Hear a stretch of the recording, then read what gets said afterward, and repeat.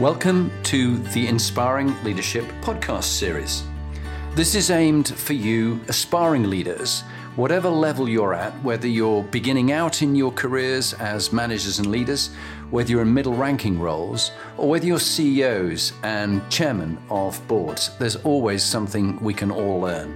And it's particularly the skills, stories, tips and techniques that you can pass on to those you lead and your teams.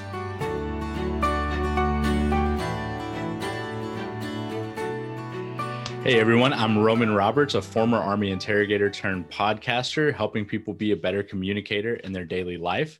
And you're listening to the Inspire Leadership series with Jonathan Bowman Perks. Roman, thank you very much indeed. And really lovely to have a fellow military man on the program.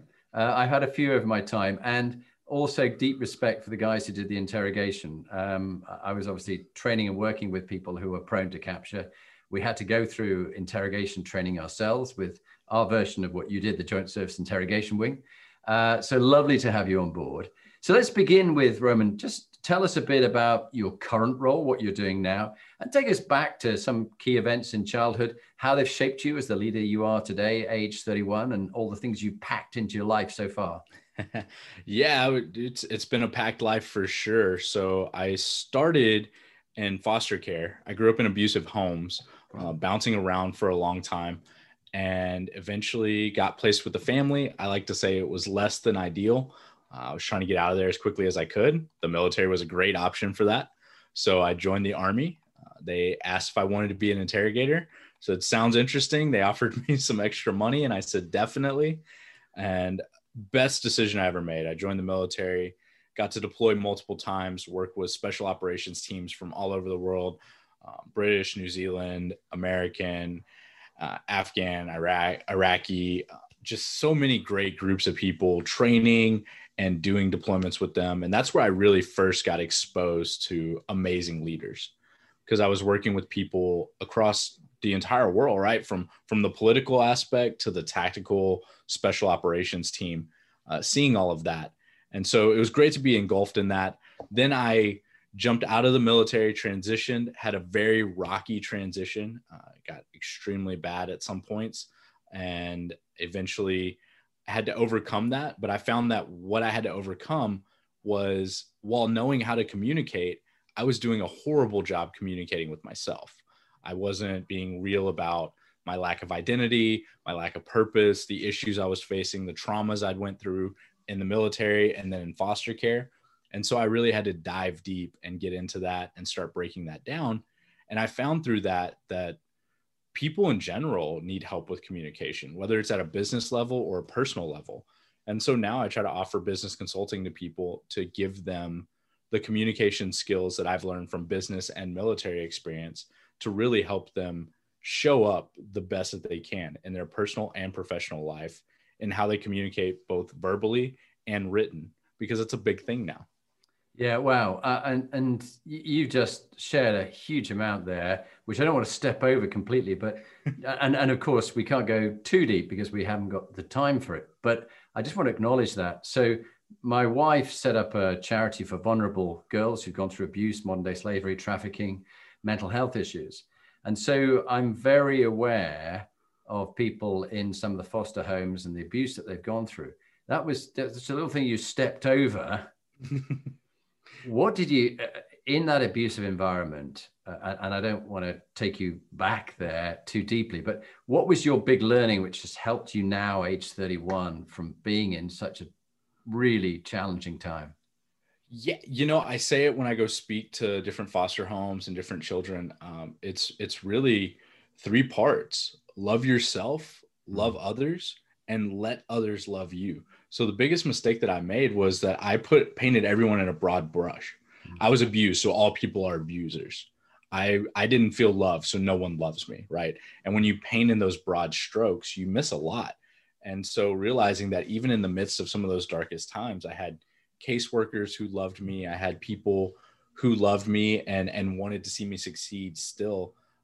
And even as I went further along, right? My wife dealing with me transitioning and all of those issues, like, she loved me in those dark times. Like, no matter how dark the time is, there's always someone that loves you. And you have to realize that. And even if that person is just God or your higher spiritual being, whatever that is, right? There's always some form of love. So you need to accept that. And you also need to be pushing that love out. I'm a big believer in you get into the world what you give to the world. Well, that's a fantastic attitude to have. And let's just also touch on when you left the military, a lot of the demons came back. And we find in the UK a number of very fine servicemen. You know, I was in the Scots Guards. I served with them a couple of years. I did airborne training while I was there with them. And a number of the guys who served in the Falklands War were in my platoon, but many of them had PTSD and mental health issues. And so some of them ended up on the streets, drinking, you know, meths and all sorts of problems like that, and falling into really bad places, dying young. What was your learning from that horrendous transition? And I think you got bad at some points. Just give us a bit of a flavor. Yeah, I mean, it got really bad. There was actually at its peak. I mean, my wife and I was drinking probably a bottle a day from dawn to dusk kind of thing. I was, you know, dipping 2 cans of Copenhagen a day. I was, you know, just thinking that I had lived this macho bravado and all this different stuff. And it got to a place where I was so afraid of everything around me that I actually stepped out of my wife, out of our relationship. I stepped out of our marriage. I was at a place where at the darkest, I almost committed suicide. I had the Glock in my mouth kind of thing. And it's, you know, it's dark, but the thing that I learned is that if you want to pull yourself out of it, you will. It gets so easy to get caught up in that I'm a veteran or everything's bad mentality. But if you can find a way to start slowly looking to pull yourself out, you can. And that was for me. Like, I didn't do it all overnight. Like, it's been years in the making and it's still happening, right? Like, I'm still learning and growing from it. But, you know, I said, this is not how I want to live. I want to live differently. And I started by getting therapy, talking to therapists. I stopped drinking. I seriously reduced how much I drink. I changed the lifestyle that I was living. I stopped being a victim and just sitting on my couch and saying, everyone should respect me as a veteran, to saying, what am I doing to show people that they can respect me? Right. Yeah. And once you really change that mindset, everything starts to slowly change along with it. Fantastic. Well, congratulations, because, you know, having been in a dark place and been suicidal myself too, from a combination of various things, I respect someone who's turned it around. And I found through daily routines and the mindfulness and fitness and food, I do intermittent fasting with my wife. Yep. And the support and love of my wife and therapy has made a huge difference. So yeah, really respect what you've been through, Roman. Let's talk about one of the proudest times of your life and maybe one of the darkest times of your life, and what you learned from both those two imposters. Treat them just the same, as Kipling would say. I love it. I love it. No, I think my proudest moment, and I have a picture of it, and a friend of mine caught it, and I have another version of it here, and I'm looking at it right now, is my son being born. I was told that we wouldn't be able to have kids. Both my wife and I were told we wouldn't be able to. After everything that happened to us, almost losing our marriage and everything, we had our son. And it was a proud moment because I'd never had that growing up. I never envisioned that for myself. And here I am getting to experience that. And, you know, I don't have a lot of pictures of me as a kid. I'm slowly starting to get more from finding them because I reconnect with my biological sister. But the point being is that I see me as a child every day and my son growing up, and I see an opportunity to make a better tomorrow. I mean, we all complain, you know, especially if you've been keeping up with US politics, everyone has their take on what's going on out in the world right now. But for me, you know, I just see it as an opportunity to make a difference in the world. And I truly believe that one person can make a difference. Yeah. And so getting to have a son is almost a continuation of that. Well, congratulations, Roman. And I relate to that because my wife and I recently had a granddaughter, and baby Grace, born in January, and that was very exciting. I love it. So I'm a granddad. But you mentioned also, and I don't want to step over this, meeting up with your biological sister. How special was that, and what was a highlight for you? Yeah, my wife did that. My wife is, you give my wife a name and a location and she can pretty much find anything. Like the government should seriously hire her. She's great at it. And it's funny because I'm an interrogator and she's like, I can find people way faster than you. Well, I don't, you just have a knack for it. And she found my sister after I went and spoke at the foster home I grew up at. And, a couple of back and forths between the two of them. And eventually we all connected and met. And yeah, it was an amazing feeling to know, hey, I have a sister out there. I get to meet her, that my wife was so invested in my life and my family beforehand and all of this, that she took the time to do that.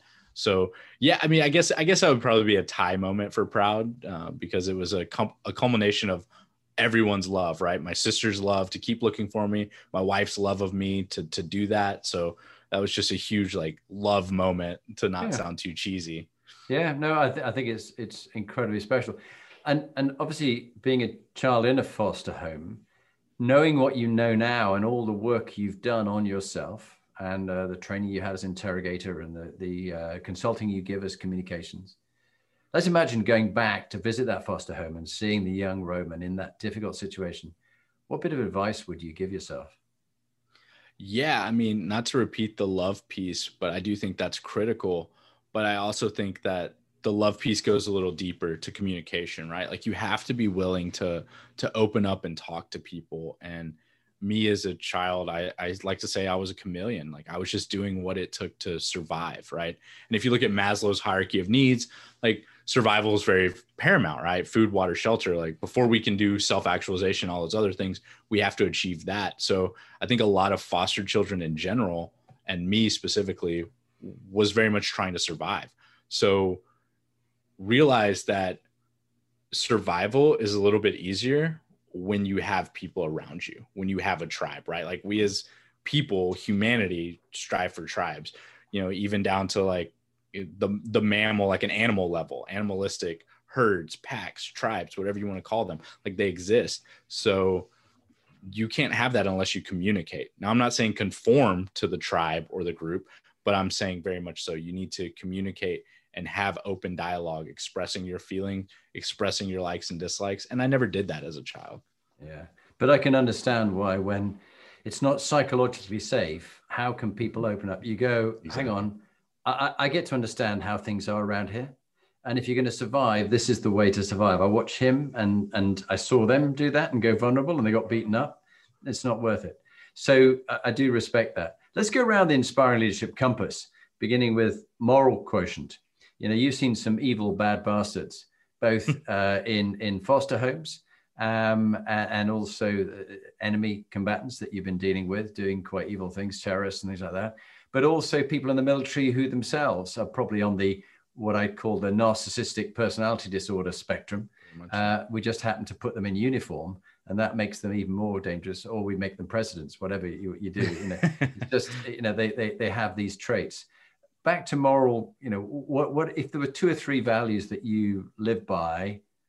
What are they, and what happened when you let them slip in the past, as you described, and how you brought yourself back on track? Yeah, so loyalty, and it's funny that I start with that one, but the military taught me it, but the military also taught me a skewed piece of it, right? Because I would watch this like loyalty and brotherhood, but also I'd watch those same NCOs when we went on like trainings in different states or countries be like, different zip code, doesn't matter what I do, right? So they would cheat on their wives or do whatever, right? So there was like this duality to loyalty that was very hard to comprehend. And these are people that I'm looking to as mentors that kind of gave me a skewed perception of that. So I think the first one is loyalty. And even when you mess it up, acknowledging that, which leads to my second one, communication, right? Because I'm big on communication. When you fail in loyalty, communicating that failure or just whatever, communicating how you feel about something, the good and the bad, you have to have that communication, have a strong relationship. It wasn't until my wife and I started really communicating that we went from this cookie cutter relationship that everyone was like, oh my gosh, it's so perfect, to maybe a little more messy, but on our end, it was a perfect relationship. We were finally communicating and firing on all cylinders. The loyalty was at peak. So loyalty, communication. And I think the third one would be some kind of an acknowledgement of a higher power, whatever that is for you, whether for me, it's God, that not everything is in my control. And when I can learn to give up control of everything, it really makes for a better understanding. Yeah. And in a previous marriage, one of my relations in that previous marriage was an alcoholic. And so we went to Al Anon, and there's the serenity prayer. God grant me the serenity to accept the things I cannot change, the courage to change things I can, and the knowledge and the ability to know the difference. I've forgotten it. It's not exactly that, but you know what I mean. The wisdom to know the difference, And I think people in that, they just talk about a higher power. I found in the pandemic and in some challenging times, Stoical philosophy is very good. Well, of which much, to be honest, much of Christianity is based, but the Stoical philosophy, which Al-Anon based their work as well, where you, Roman, control the controllables, but you have to let go of the things you have no control over. And stress and anxiety is caused when we're here, but we want to be there. We're not. Exactly. We're here, and we're not present because we're always wanted to be there, or we're thinking about where we were before. So I'm constantly practicing being in the moment, hence the mindfulness, things like that. So it's something you and I talked about before. Let's go into the second one, PQ, which is like meaning and purpose, your dharma, your calling. You know, you seem to be a man who's found a real sense of purpose now, having drifted and had been in some deep, shitty holes, and you got yourself out. What gives your life meaning and purpose now, and the work that you do, Roman, and what is it you enjoy about the work you do for your clients? Yeah, so two things. One, it's my family, like at the foremost of everything. I want to build a legacy. Like I'm rooting for the world's greatest grandpa mug right now, you know? And so when I put things in that perspective, it gives legacy, loyalty, like all those different baselines that I was talking about just previously. But also along with that is I enjoy helping people. I genuinely enjoy it. I joined the military to help people. I moved out of foster care to go from seeing bad to stopping bad. And so, you know, that's what I do with communication. And people say, well, you left the military, now you do it for business. It's the same thing. If a business is communicating and doing everything properly, if they're operating on the right cylinders, they're employing more people, they're doing more, they're growing, they're making a bigger impact in society. The words have power, right? We all acknowledge that. And even more so now since COVID has hit, we realize the power of words, the power of the written statements, all of this. So for me, helping those businesses do that makes the world a better place. And like I said, it starts in that small area that I can control, and then it pushes out. Yeah, brilliant. And then the next one round, from having a sense of meaning and purpose from seeing bad to stopping bad, is health and well-being, mental and physical. What do you do to look after your mental, physical health? Because clearly you've had battles, as I have, with mental health.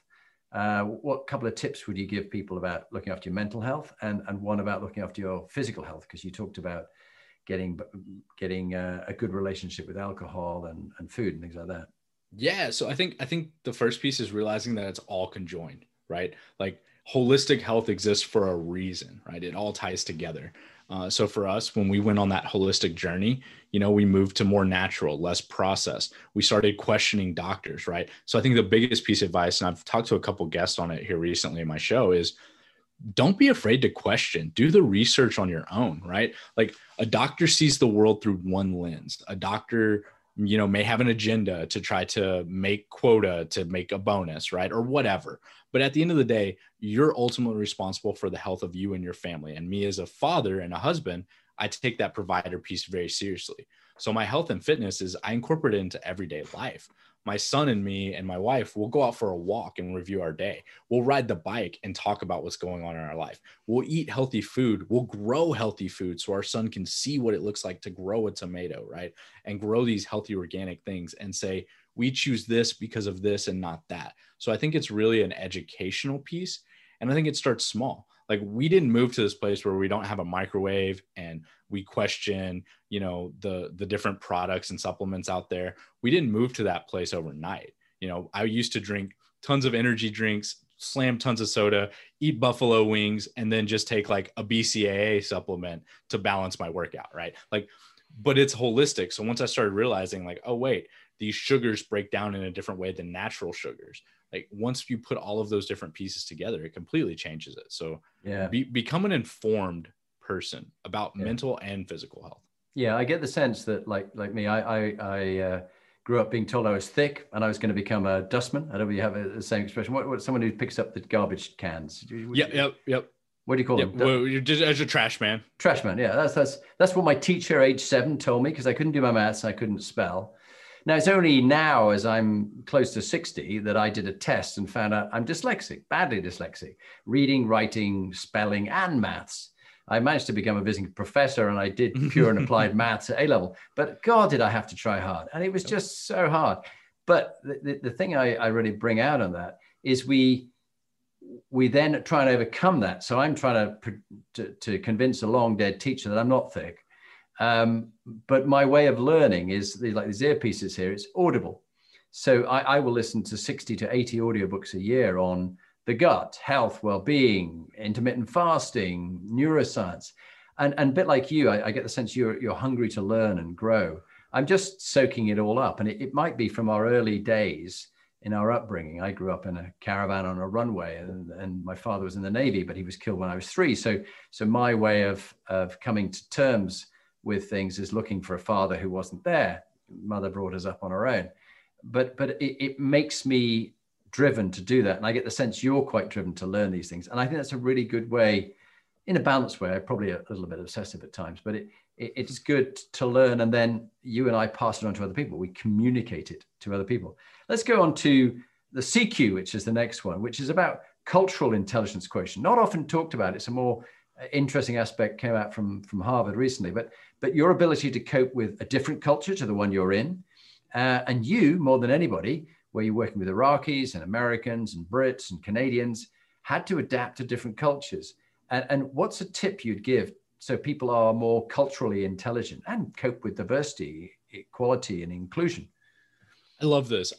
Because, when I joined the military, I never expected to become an emotional intelligent or culturally intelligent, right? Like I didn't even know those terms existed. And that exposure, I came to find that a mindset of learning will get you a long way. And I think for culture, I don't agree with everything about every culture. I don't agree with everything that every person says. Like fundamentally, we're just not going to. That's not going to happen.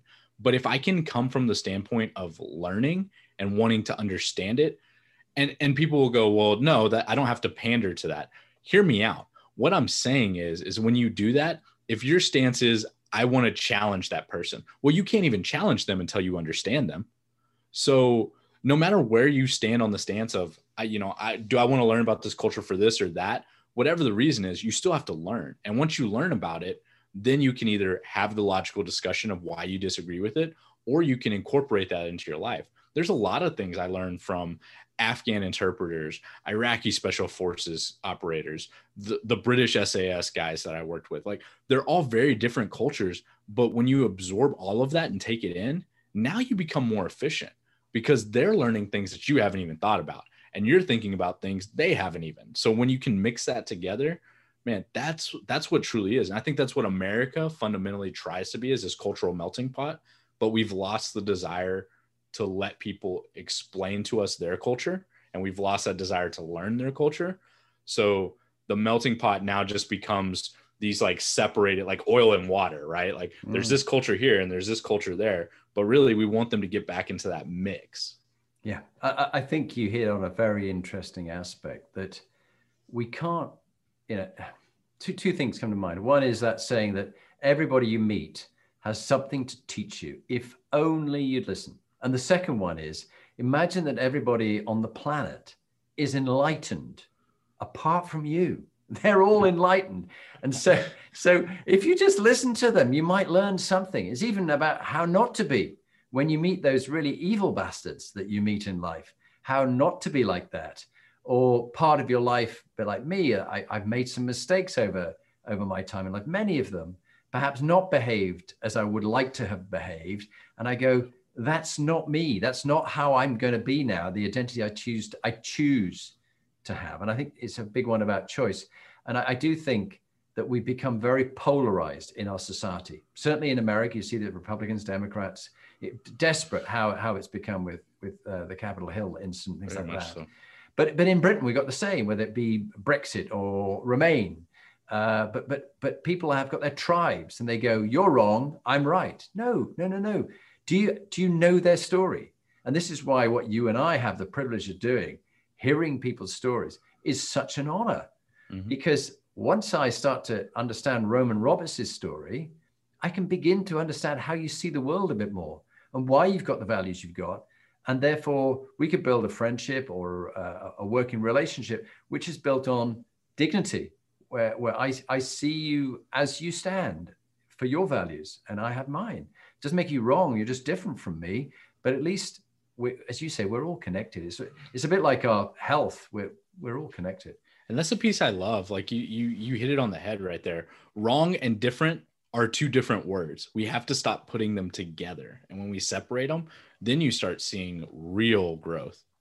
Yeah, I think really so. And from the bigger picture of CQ, cultural question about a society or a group or another country or whatever it is, let's go on to emotional intelligence. You touched on this, the emotional and social intelligence, using your emotions intelligence so you can understand your own emotions and manage your own emotions. You can't control them, just manage them. I can get to know you and understand your emotions and why you do what you do, and people in a meeting in a room. And then I can understand the reality of what's going on in the business or society or the world or what's going on. What's your sense of how you've learned, particularly as an interrogator?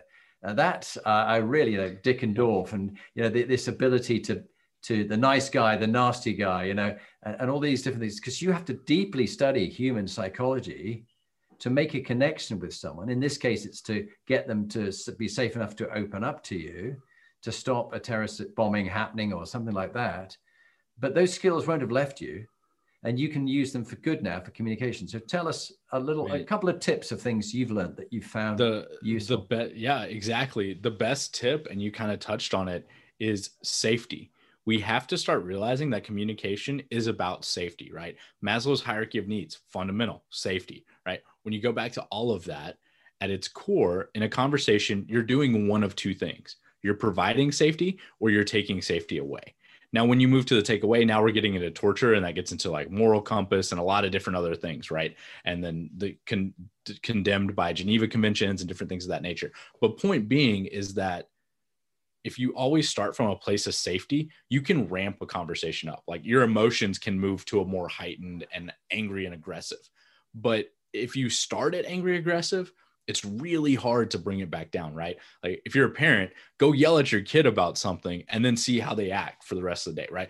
It impacts the way people think. So from an emotional intelligence point of view, we have to stop thinking of strictly, like you said, controlling and reeling in these emotions. We have to realize that managing them and creating safety is the key part of it. If you can create safety, the emotions will fall in line, because when a person feels safe, they'll tell you if they're sad. They'll tell you if they're angry. They'll tell you how they feel, because you've created a space where they feel able and willing to do that. That is so true. And Roman, with that comes appropriate vulnerability. And this is where the CEO or the leader has to go first, to go, guys, look, I've made some mistakes. I mean, I think about, the military operations we did in Northern Ireland, where we countered terrorism. We were flying in by helicopter dead of night into a field. I was the major. There was a sergeant with me and a corporal and a private soldier. Now, if one of us spotted something, they told us all take cover. I didn't go, excuse me, I'm the major. I'm in charge. I'll give the command. And I was dead. Yep. That wouldn't work. And equally, at the end of the operation that particular night, we'd do an after action review. And I'd begin by going, okay, guys, this is what happened that worked well, that I think I did. And I thought you did that well. I thought you did that well. And they'd talk about what they thought worked well. And then I said, even better if, EBI, when we got out of the helicopter, guys, I apologize. I took us 500 meters down the hedge line in the wrong direction. And we had to turn around. I realized I got it wrong. I apologize about that. And we came back. And then the private soldier would say, I did this right, but I could have done that better. And I think that level of vulnerability. But if I, as the major, went, I'm perfect, I didn't make any mistakes. Any of you guys make mistakes? No. So it just doesn't work. And if a CEO isn't open to 360 feedback and communications from you when you spot what they do and what they could improve, that the organization's sunk, because everybody then starts lying and you get good news culture and failure is not an option. And then failure does happen by osmosis because they're not talking to each other. They're not communicating. What's your thoughts? Exactly. Yeah, no, I completely agree with that. I think for me, the biggest thing is that everyone thinks they're so great at communicating, like, except that you're not. 90% of people are not great communicators. That's not an insult. That's just the example that I always use is breath work. You can hire a breathing coach and they'll tell you right off the bat, you know, like, hey, you're breathing too much through your nose or too much through your mouth or whatever, right? The same is true for communication. You've been doing it for so long, X way, based on how you were brought up, based on your tribes, your culture, all these different things, right? And now you're trying to suddenly become emotionally intelligent and interact with all these different spaces, but you haven't changed a single thing about how you communicate. So until you change that baseline to get it right, and then do exactly what you say. So I call it 3 pillars, right? Conversation is planning that conversation, which goes into knowing yourself, understanding how you communicate, understanding how others communicate. The second is creating that safety in communication, right? And again, you can take it or you can give it, right? So that gives both realms, but you have to have safety to have anything. And then that third point is exactly what you touched on. You have to review your conversations, from talking to the coffee barista all the way to talking to the CEO of the merger you're trying to do. You got to review all those conversations and say, did I do what I intended to do? Did I meet my goal? Did I achieve the conversation that I wanted? And it can be as simple as the lady at the coffee shop didn't think that I was a total asshole, right? Like, that's fine if that's the goal of it. Or it can be as complex as, did I shave off 32% in this merger? Did I make them feel like they got the win when really and truly I got the win, right? Like, whatever, but be real about what that is. Then you can have a real conversation. That's brilliant. I love it. And going from the learnings in emotional and social intelligence with planning, creating, and reviewing the conversations that you have, you've had a lot of experience which requires great resilience against adversity. And that's RQ, which is the third to the last of them. What's been your tip about learning to bounce back from failure and setbacks and disappointments? And what tip would you give to those listening? You got to forgive yourself.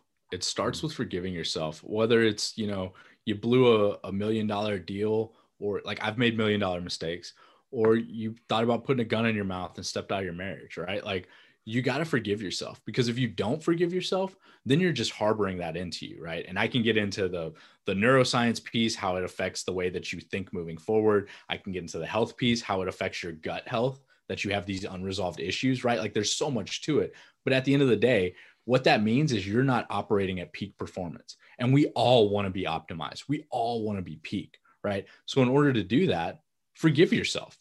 Acknowledge that you make mistakes, because you're human. We all do. Every role model you look up to makes a mistake.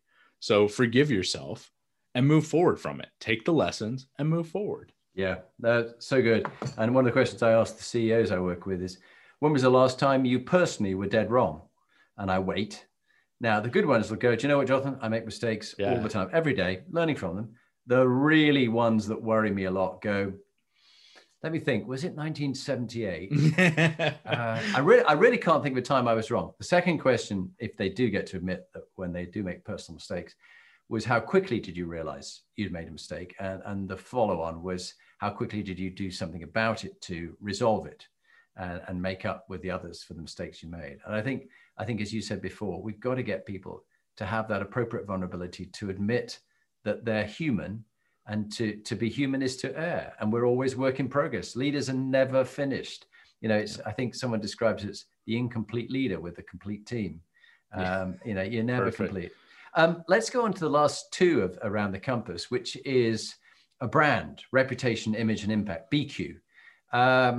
What have you done to, you know, get 360 feedback on how people experience you, feedback from others, so you can continually keep learning and improving? Because that seems to be a theme for you: learning, improving, growing, Roman. Yeah, I mean, so for me, communication, right? So I'm just like blunt. I'll hit them right over the head with it. Tell me what I'm doing right. Tell me what I'm doing wrong. Whether it's inside of businesses, inside of consulting, inside of podcasting, like I constantly open myself up to that. Now, how often people give it to me, that's also their choice, right? Like they have their own side that they have to work through. But I make it very clear that I constantly want to be receiving that. And anytime I get it, I show it, right? So if I have good feedback on the podcast, I'll show it. But the other day, someone said, hey, I don't like 10 minutes. And I said, okay, I understand that. And, what if I did more 10-minute episodes? Okay, cool. So now I'm starting to look at making more 10-minute episodes to give someone more exposure to that content. And that's really what it is. Like back to that vulnerability, you have to create the safety and confidence in your own identity that people can come to you and say, I don't like that you did this.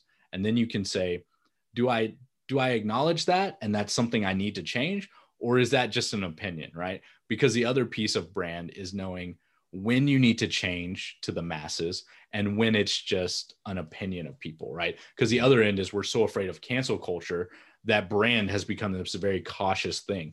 Well, I don't want them to say that they don't like me. No, I want people to tell me they don't like me. I want to be polarizing because I'm not trying to appeal to everyone. And no one should be trying to appeal to everyone because that mitigates the person that they can relate to. If you're everyone's everything, they're not going to go look for the person that they need.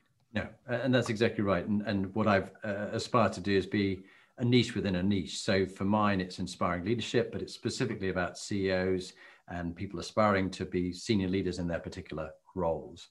There's a lot of areas I don't deal with, and there's lots of areas I'm not good at. But if people know that that's the area, that's the person to go to, it makes much sense. And you're clearer because you know you are never an expert because an X is a has-been and a spurt is a small drip under pressure. So I never want to be described as an I like expert. That. Expert. I'm going to use that. Yeah, please do. I learned it from somewhere. Some sergeant who told me told me, sir, you're a legend in your own lunchtime. I think that was an insult. But talking about legends, let's talk about the last bit, LQ. In your lunchtime, what legend would you like to be? What is it that you hope, Roman, to leave behind you, the difference you'd like to make in your life, not only to your child and to your wife, and friends, but to the work you do in communications? Yeah, it all kind of rolls together. But truthfully, I want to build a legacy. I want to have, and I think everyone does, but I want to have a huge house with tons of grandkids running around. And even if it's this house, right, with tons of grandkids running around, like I want that family legacy because I didn't have it growing up. But I think the other piece of that is in building that family legacy, I'm building communication. I'm building how to be a better communicator. I'm doing a podcast, right? Like I'm being open and vulnerable. And I hope that me doing that makes my son become open and vulnerable faster, which then makes his son and his daughter and on and on and on, right? And it becomes better and better and better. And they are like their initial starting place is where I ended my life at. That's what I want. Yeah. And I think that, there's lots of theories about the wooden shoe, silk slipper, and all of that, and how you can eventually lead to a downfall of society. But I think that truthfully, it's how you lead to the utopia of society that everyone's achieving and striving for. Like when you really say, I want my family to be the best. I want the people involved with me day to day to live their best lives. Like that's the legacy I want. Roman helped everyone he came in contact with live their best life. Fantastic. Lovely legacy. So we're almost near the end. A book that you'd recommend, and I think you had a good podcast guest who did a great book. Tell us about that book. I did. I actually had a couple, but one of my favorite ones is Raise Your Game by Alan Stein Jr. He's a former NBA coach. He now works with a lot of CEOs, large businesses, helping them to, just like it says, raise their game. And he takes the tips that he's learned from working with Steph Curry, Kobe Bryant, all these big name athletes, and he's using that to then drive to better performance in all levels of teamwork. Very good. Very good. Thank you. So let's do the last segment, which a little introduction from yourself and your top tip. And that would just finish off the series nicely. Yeah, I know I keep saying it, but my top tip is communication. As leaders, as whether you're a leader in your home or a leader in your business, you have to be a communicator and you have to really start getting down to those fundamentals. What type of communicator am I trying to be? Am I creating safety? Am I creating that space for communication? And am I constantly reviewing my conversations to make sure that I'm keeping that space at the forefront? Brilliant. Great tip. Rowan Roberts, thank you very much indeed for being on the Inspiring Leadership series. It's been great having you.